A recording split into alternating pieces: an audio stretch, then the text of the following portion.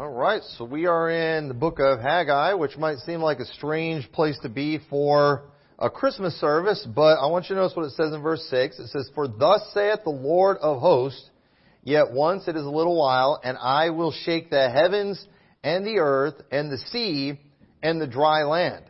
And I will shake all nations, and the desire of all nations shall come, and I will fill this house with glory, saith the Lord of hosts." And notice how Haggai mentions the desire of all nations that's going to come. This clearly is a messianic prophecy about Jesus, and this is a significant one.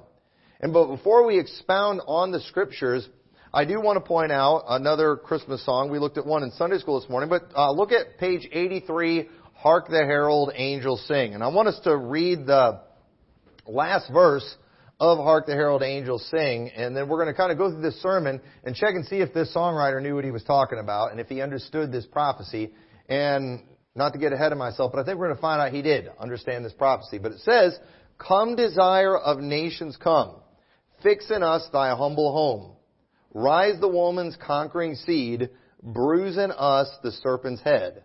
Adam's likeness now we face, stamp thine image in its place. Second Adam from above, reinstate us in thy love. Hark the herald angels sing, glory to the newborn King." And like I said this morning, these Christmas songs are just doctrinally rich. And that last verse right there is just huge. We do not hear songs written like this anymore.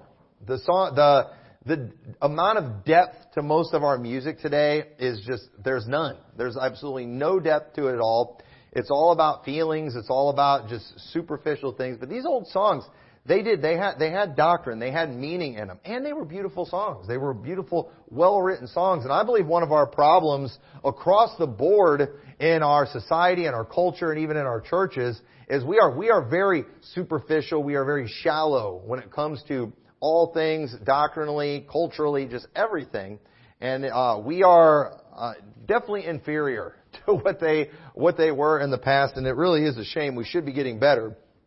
But it's not the case. But these something that is important to understand in this prophecy about the desire of nations coming. Okay, it's something that's very important. Is it's written, and this is how it is with much prophecy. I want us to get a hold of this. But prophecy is written in a way, while it is 100% true. Okay, every word of God is true. It's all true. It can be something that is almost misleading to the human mind. Because while a prophet would speak of something glorious, often the physical manifestation of that prophecy was not really a glorious thing. We talked about this morning. Again, the nativity was not a glorious scene, physically speaking. A baby being born in a stable or in a barn and laid in a manger, wrapped in swaddling clothes, is not a glorious sight. When we talked a few weeks ago when we were going through Matthew chapter 3 about how the wise men coming to see Jesus was a fulfillment, I believe, of Isaiah chapter 60. But when you read Isaiah chapter 60, I'm seeing something magnificent. But when we look at what actually happened in Matthew chapter 3, it's not that glorious, physically speaking. But spiritually, what was taking place was glorious. And so what we're often seeing in prophecy is we're seeing these things. It's being described how God sees these things. And often how God sees things and how we see things are very different. But let me tell you, the spiritual is definitely more important than the physical. We just need to get a hold of that. The spiritual is far more important than the physical. And so far too often we make that mistake by looking at prophecy and focusing on the spiritual rather than, or the physical rather than the spiritual. That's why so many people today are still obsessed with a physical nation rather than a spiritual nation. They're focused on a physical people rather than a spiritual people. Even though the New Testament reveals things to us like flesh and blood cannot inherit the kingdom of God. But we've got people today still insisting, no, for prophecy to be fulfilled, something's got to happen physically with this physical nation and physical people. No, have you not read the New Testament? Have you not read how these things were fulfilled and how they have been fulfilled through Jesus Christ? And so when many people get upset when you say this about prophecy, but you know what? How about we look at a prophecy that all of us have experienced? Right? Did you know there's a prophecy that we have all experienced? How about, are you saved today? Well, did you know that you're a fulfillment of prophecy? Because the Bible says, for whosoever shall call upon the name of the Lord shall be saved. Are you saved now, or is that something in the future? No, you're saved now. You know why? Because when you called on the Lord, guess what God did? He saved you. He fulfilled a prophecy. That's what happened when you got saved. And let me tell you something. It is not a glorious thing when someone gets saved physically. Do you understand that? Okay, we got some camp meeting preachers that need to learn this. It's not a glorious thing, even though they tried to describe it as a glorious thing about how they gave up all their sins and they repented of all their sins and they gave up their smoking and turned to gluttony instead. And then they act like because they're wearing a suit and tie that all of a sudden now, whoo, I got gloriously saved, amen. No, you didn't. I still see a sinner. You still, physically, your righteousnesses are as filthy rags. And you're still not fit to stand in the presence of a holy God. When you got saved, nothing glorious happened physically. Your flesh and blood is still rotten in the eyes of God. But did something glorious happen spiritually? You better believe it did. And so 1 John 3:1. Behold what manner of love the Father hath bestowed upon us, that we should be called the sons of God. Therefore the world knoweth us not, because it knew Him not. Beloved, now are we the sons of God, and it doth not yet appear what we shall be, but we know that when He shall appear, we shall be like Him, for we shall see Him as He is, and every man that hath this hope in Him purifieth himself, even as He is pure. So, something else to think about, while we have not seen the manifestation of this yet, okay, we have not been transformed yet. We have not seen this glorified or this new creature. We've not physically seen it yet, but what does God see? Did you know that God already sees us as sons of God? Even though we've not had the physical manifestation of that yet. Romans 4:17 says, as it is written, I have made thee a father of many nations, before Him whom he believed, even God, who quickeneth the dead, and calleth those things which be not, as though they were. So guess what? According to God, according to what the Scriptures teach, we are the sons of God right now, but at the same time, we've not seen the physical manifestation of that yet. We will, but God already sees it that way. God called Abraham a father of many nations before he was a father of many nations. Once it was declared by God that this is going to happen, God sees it as already done. God declares the end from the beginning. That's something I think that we all understand. We all have an example of that in our own personal life. And so many of the Old Testament prophecies have already been fulfilled spiritually, and sadly, many people, they are so focused on the physical manifestation, not only have they missed the spiritual, but they've been robbed of the joy and the blessing of the spiritual fulfillment. Don't you think as Christians it's okay for us to enjoy the fact we're saved now? Doesn't God want us to enjoy the fact that we are saved right now? It's like, well, I'll be happy when I get the new body. No, you should be happy right now. You should be happy in the Spirit. And you should walk in the Spirit because you're a child of God right now if you're saved. So enjoy it right now. But unfortunately, many people are so focused on the physical, they're missing out on the joys of the spiritual. We've got many people today who very well could be saved, but they're in churches that focus so much on the physical that not only are people not enjoying the fact that they're saved, they're wondering if they really are saved because, man, I don't know if I've got the new creature. I don't know if because they think the new creature is something in this flesh. Hey, what did Paul say? In my flesh dwelleth no good thing. He was waiting for that. He was waiting to put off this tabernacle. But at the same time, Paul, because he understood what he was spiritually, he enjoyed his salvation. For sure. He didn't enjoy his flesh. And I'm telling you, many Christians are missing the joy of the spiritual fulfillment of what has already been done. We've got so many Christians, they are so focused on the coming millennial physical kingdom. They're not enjoying and appreciating the spiritual kingdom that we are in right now. They're so focused on ruling and reigning with Christ in a millennial kingdom in the future that they're not enjoying the fact that we are ruling and reigning with Christ right now. We are a part of His kingdom right now. We are supposed to be bringing souls to Christ. Everybody's waiting for this physical manifestation of that, and I believe in a physical coming manifestation of that. I believe Jesus is physically going to return and physically set up a kingdom on this earth, but it doesn't change the fact He's already done it spiritually, and we should be enjoying it. We should be working in it. I'll be busy and I'll serve God in the millennium when I get my new and glorified body. Wait, you already have a new and glorified spirit. Why don't you serve God in that right now? Why don't you walk in the new man right now? Now's the time to be enjoying these things. But most churches today, they're not talking about that stuff. It's just, oh man, I just hope Jesus comes back. Next week, December 31st, all across America, you're going to have preachers. I hope 2024 is the year. I hope this is the year He finally comes back. And listen, hey, I want Jesus to come back too. But you know what? How about we enjoy the fact that He came, He's with us in the Spirit. Isn't that what God wants us to do now? Isn't that how God sees things now? But yet many Christians, they're being robbed of the joys of these things because they're so focused on the physical rather than the spiritual that we already have. And it's very important that we understand this concept as we look at prophecy, or you're going to be confused by a lot of things. God is speaking as to what the reality of everything is, whether the world agrees with Him or not. That's what we see.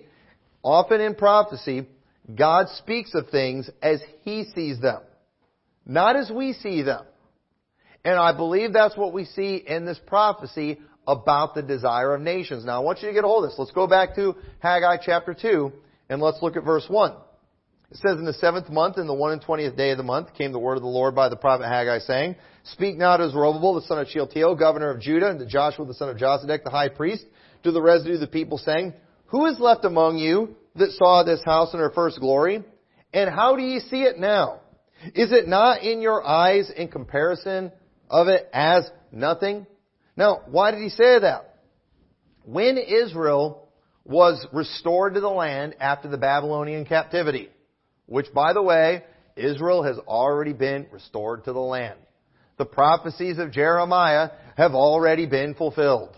In Ezekiel, these things have now happened. They have been restored to the land. They are rebuilding the temple right now. This is a huge fulfillment of prophecy. It was prophesied by Daniel from the time that Cyrus gives that decree to build the temple to Messiah the Prince. There's going to be 70 weeks. The clock has started. They're beginning to build this temple. But this temple was not that impressive. This temple, when the old men saw it, they wept. While the young men, they shouted. They're like, hey, the temple's being built. The prophecy's being fulfilled. But these old men that saw the previous temple in that former glory, they're like, man, this is not as glorious as what we had before. And so Haggai is acknowledging this here. He's like, is this new temple, it's in your eyes as nothing. But watch this. Yet, and this, because this reminds me of the temple of our body. We've got a lot of people today that are like these young men, you could say, that they'll see somebody repent of a couple sins after they get saved, and they're like, wow, look at that temple. But then, there's some out there that are like, hey, have you ever read the Bible? Your temple still stinks. You're still sinful. And they don't understand what's going on. Both are kind of missing the boat on some things. And I want you to notice, because our body is still sinful. Our body is still corruptible. We are going to die. Unless Jesus Christ returns, this body is going to give out because it is corruptible. It is not going to last forever. So it says, Yet now be strong, O Zerubbabel, saith the Lord, and be strong, O Joshua, the son of Josedek, the high priest. Be strong, all ye people of the land, saith the Lord, and work. For I am with you, saith the Lord of hosts, according to the word that I covenanted with you when ye came out of Egypt. So my spirit remaineth among you, fear ye not. For thus saith the Lord of hosts, Yet once it is a little while, and I will shake the heavens and the earth, and the sea and the dry land. And I will shake all nations, and the desire of all nations shall come, and I will fill this house with glory, saith the Lord of hosts. Know what God was showing here is that the glory of the new temple would be greater than the glory of the former temple. You know why? Because, folks, according to history, according to the Scripture, Zerubbabel's temple was not as impressive as Solomon's temple. But then, according to history, Herod the Great, who is known as this great builder, refurbished that temple and restored it to its former glory. But does anybody remember what happened when Jesus went into the temple? He was driving people out with a whip. He's calling people out. Nothing glorious happened. When Jesus looked at when he looked at the temple and he looked at the city, he wept over it. When he left the temple and he goes into the Mount of Olives and his disciples are showing him the buildings of the temple, Jesus said, there's not going to be one stone left upon another.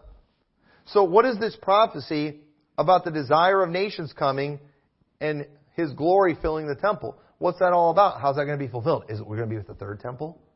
When the Jews build their next temple? Then Jesus is going to come and He's going to fill that? Are you going to try to tell me this prophecy has not been fulfilled yet? Let me tell you what God was explaining to these people here. Do you want to know why this inferior temple was going to be more glorious than the previous temple? It was because of who was going to go in it. Listen, you cannot impress the Creator of the universe with a building made with hands. Do y'all understand that? I don't care how glorious of a building you make. I don't care how glorious the Temple of Solomon was. If Jesus enters into this inferior temple, it's better than the previous temple because all the works done in that previous temple couldn't take away sins. But in reality, was it Jesus going into that inferior temple that made the difference, or was it Jesus going into the temple in heaven and pouring out His blood on the mercy seat? You see, God is speaking of things spiritually. And understand what Jesus Christ did was so much more glorious. And so what He's telling, the message to the people of Israel here is don't worry about this temple. You did the best you could, bless your heart. But what matters is this desire of nations that's going to come. He is the one that's going to make the difference. And so when it comes to the temple of your body, understand what makes the difference is not what you do in your body or your temple. It's who enters that temple. You understand that? Great. Fine. If you want to go to the camp meeting and listen to the preacher talk about all the things that changed. I mean, man, when I got, not only did I get a haircut, I went and got my tattoos removed. I went and I got rid of my earrings.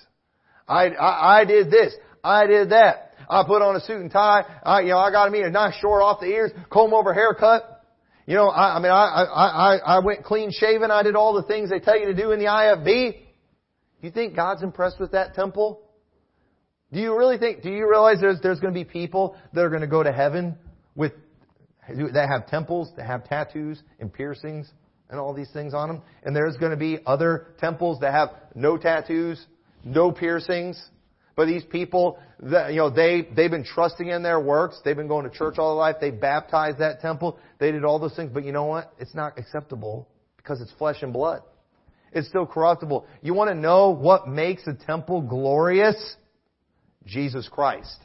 Jesus Christ entering it. He is the one, His glory fills the temple. 1 Corinthians 6:19. What? Know ye not that your body is the temple of the Holy Ghost which is in you, which ye have of God, and ye are not your own? For ye are bought with a price, therefore glorify God in your body and in your spirit, which are God's.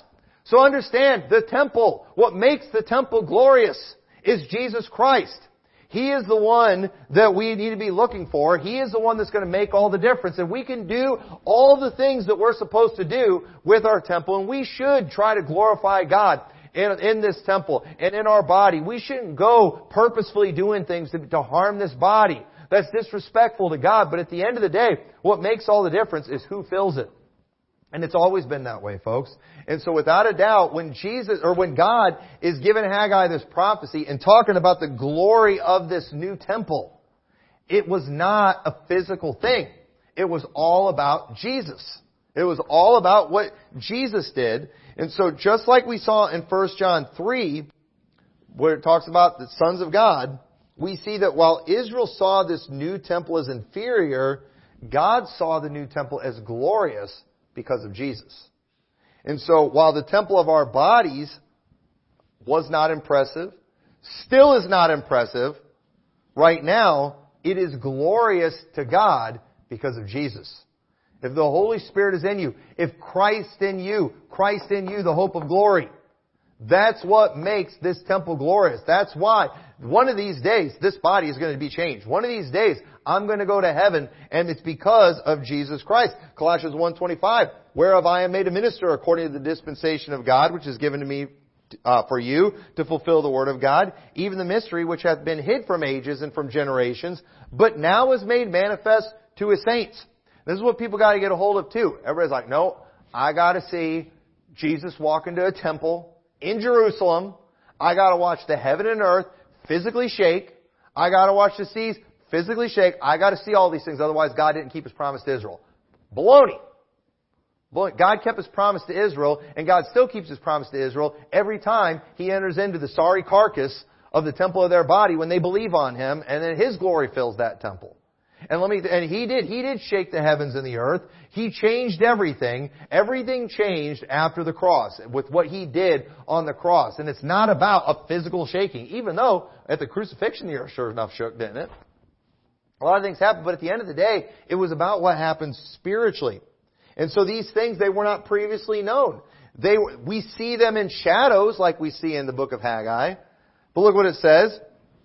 To whom God would make known what is the riches of His glory of this mystery among the Gentiles, which is Christ in you, the hope of glory, whom we preach, warning every man and teaching every man in all wisdom, that we may present every man perfect in Christ Jesus. So do you see where the hope of glory is? It's in Jesus Christ. He is what makes the difference. So now, let's go back to these words from Hark the Herald Angels Sing, and let's just point out a few things. Notice, come desire of nations come. Christ is what the nations are looking for and desiring, whether they know it or not. And did you know another word that is used synonymously with nations is heathen? Come desire of nations come. Listen, the world did not know what it needed. There is something in every man that, there's that void I've often heard people speak of. They can only be fulfilled by Christ. The world does not understand what that is, but God does understand what that is. What our world is looking for is Jesus Christ. But unfortunately, many of them just fail to to have the faith to believe in the gospel. But remember, God speaks of things the way they actually are, not the way we see them. We often see our world as not wanting to have anything to do with Christ. And it is true that our flesh, is against the things of God and is against Christ. But there is something that's in all of us. Jesus Christ is that light that lighteth every man that cometh into the world. But what does the Bible say? But men love darkness rather than light because their deeds were evil.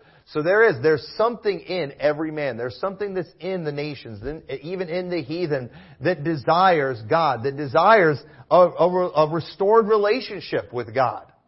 There's something in all of us, and Jesus Christ is where those things come from. And so whether our world recognizes it or not, Jesus Christ is the desire of nations.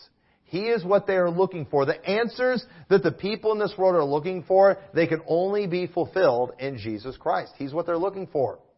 Unfortunately, though, we see them being deceived. That's why Satan is deceiving people. Do you realize all these people that are turning to drunkenness, these people that are turning to drugs, these people that are turning to these lusts of the flesh, the lust of the eyes, the pride of life, do you realize all those things are deceptions by Satan? These people are going after something, trying to fulfill a void, and the desire of the nations is Jesus Christ, but unfortunately Satan is out there deceiving them.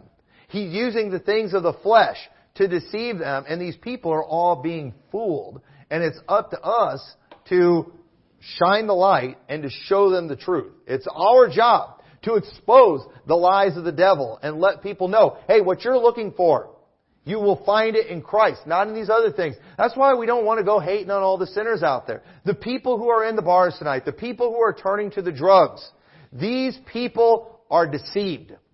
And what they are trying to fulfill through these things can only be fulfilled through Jesus Christ. That's what we've got to get the message out about. So Jesus Christ is the desire of nations. The one saying, "Come, desire of nations, come. Fix in us thy humble home." And isn't it interesting that the writer of this song said that, because this phrase, the desire of nations, it's only in the book of Haggai, and it's talking about him going into a temple. It's talking about him going into a physical temple. That's what they were directly speaking of. But we understand, as New Covenant Christians, that Jesus Christ replaced the temple. And Christ now, He does not dwell in a temple made with hands. He dwells within us. And so the fulfillment of these things, it comes through us. It comes through Jesus Christ. And so Charles Wesley, he wasn't looking for Jesus or the desire of nations to come and dwell in a temple. He was looking for the desire of nations to come and dwell in us.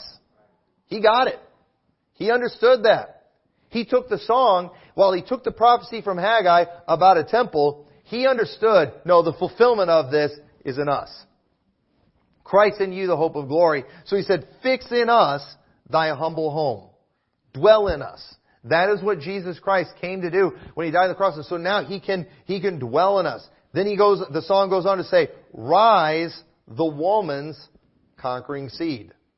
Bruise in us the serpent's head." And we're familiar, this is the first prophecy.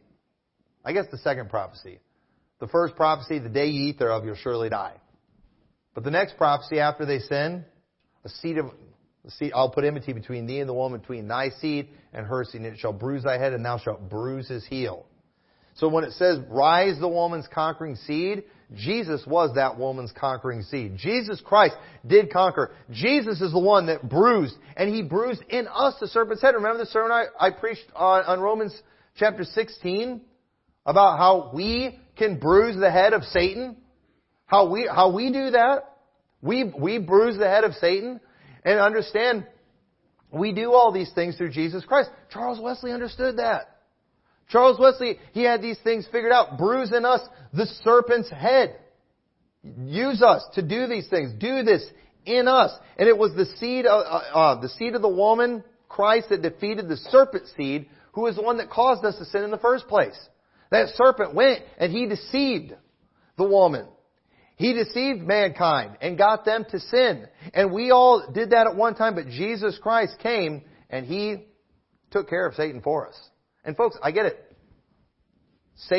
Is Satan not an active agent right now? Of course he is. The Bible says, "Your adversary, the devil, walketh about as a roaring lion, seeking whom he may devour." Your adversary. Okay? But at the same time, spiritually, he's been defeated, hasn't he? And so what does he try to do? What does Satan try to do because he can't get to us spiritually? He tries to mess with us in the flesh by getting us to sin.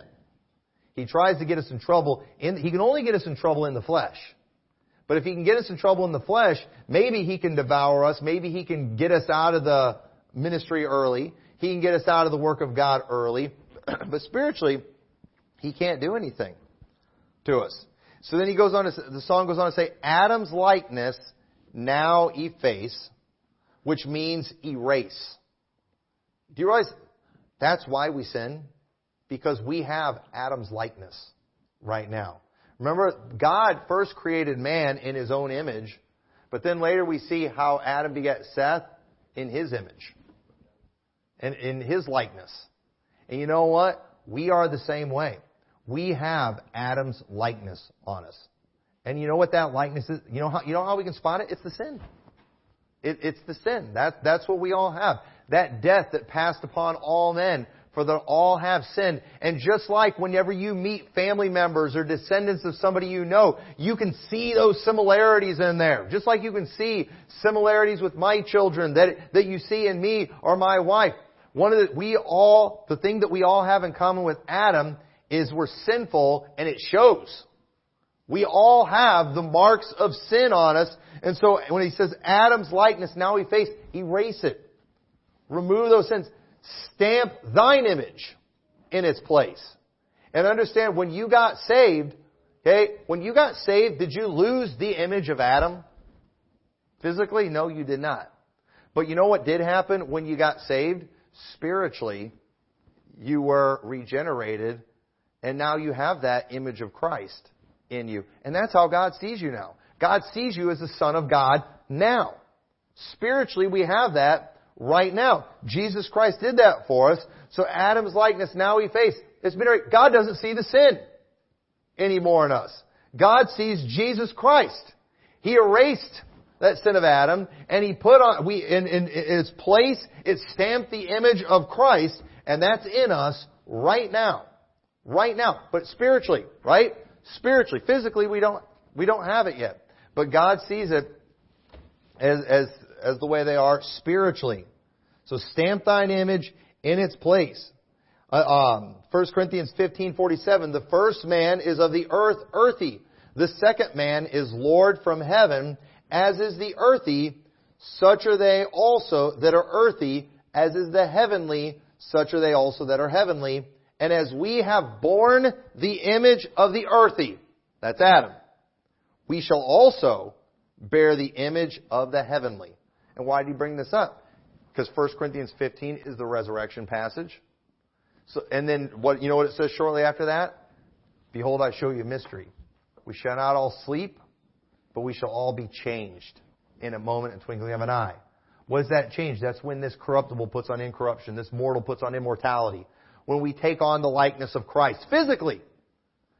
Listen, we've already shown spiritually that's already happened.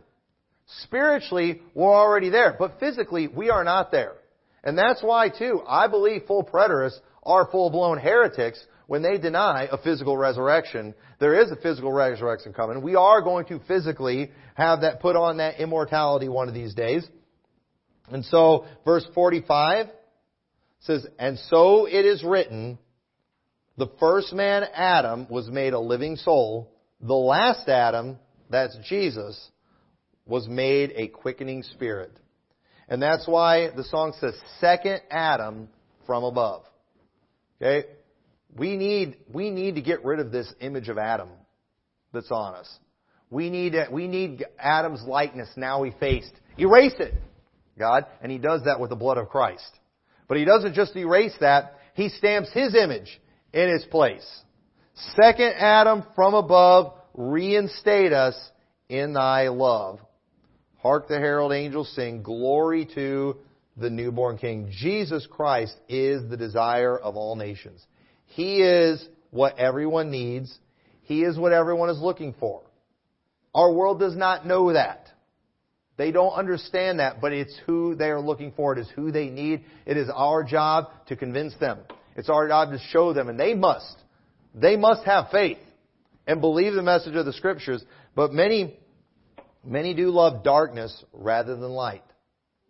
Men love darkness rather than light because their deeds were evil. But Jesus came as that light, and those who reject Him, they do so because they are deceived. People are deceived. They are in darkness. We must shine a light. We must let these people know. And so, as we get ready to sing our final song, as we do traditionally, we sing Silent Night. We like to shut off the lights and light the candles, and then one by one, we like to spread that light to each one. And that's what we've got to do. And as you hold that light, and you think, this is what we're doing. We're in a dark world. This is a very dark world. People are being deceived into foolishness. Because the devil is getting them to follow the things of the flesh, and they don't even realize the fulfillment of what they're looking for can only be fulfilled in Christ. And it is our job to take the light of the Word of God to these people and show them, hey, you're going after the wrong thing. Let me tell you about Jesus. Jesus Christ is the desire of nations. He's come and He is in us today. And so let's spread that light. So with that, let's have a word of prayer. Dear Lord, thank you so much for your Word. Thank you so much for coming to this earth. Thank you for paying for our sins on the cross. And thank you for what you have done for us spiritually. And Lord, while we are looking forward to the physical manifestation of these things, Lord, please don't let the fact that we have not received these things physically stop us from enjoying the fact that we already have them spiritually. And Lord, help us just to walk after the Spirit. Help us to focus on the things of the Spirit and to serve you in your kingdom right now, where we can make a real difference in people's lives. In your name we pray. Amen.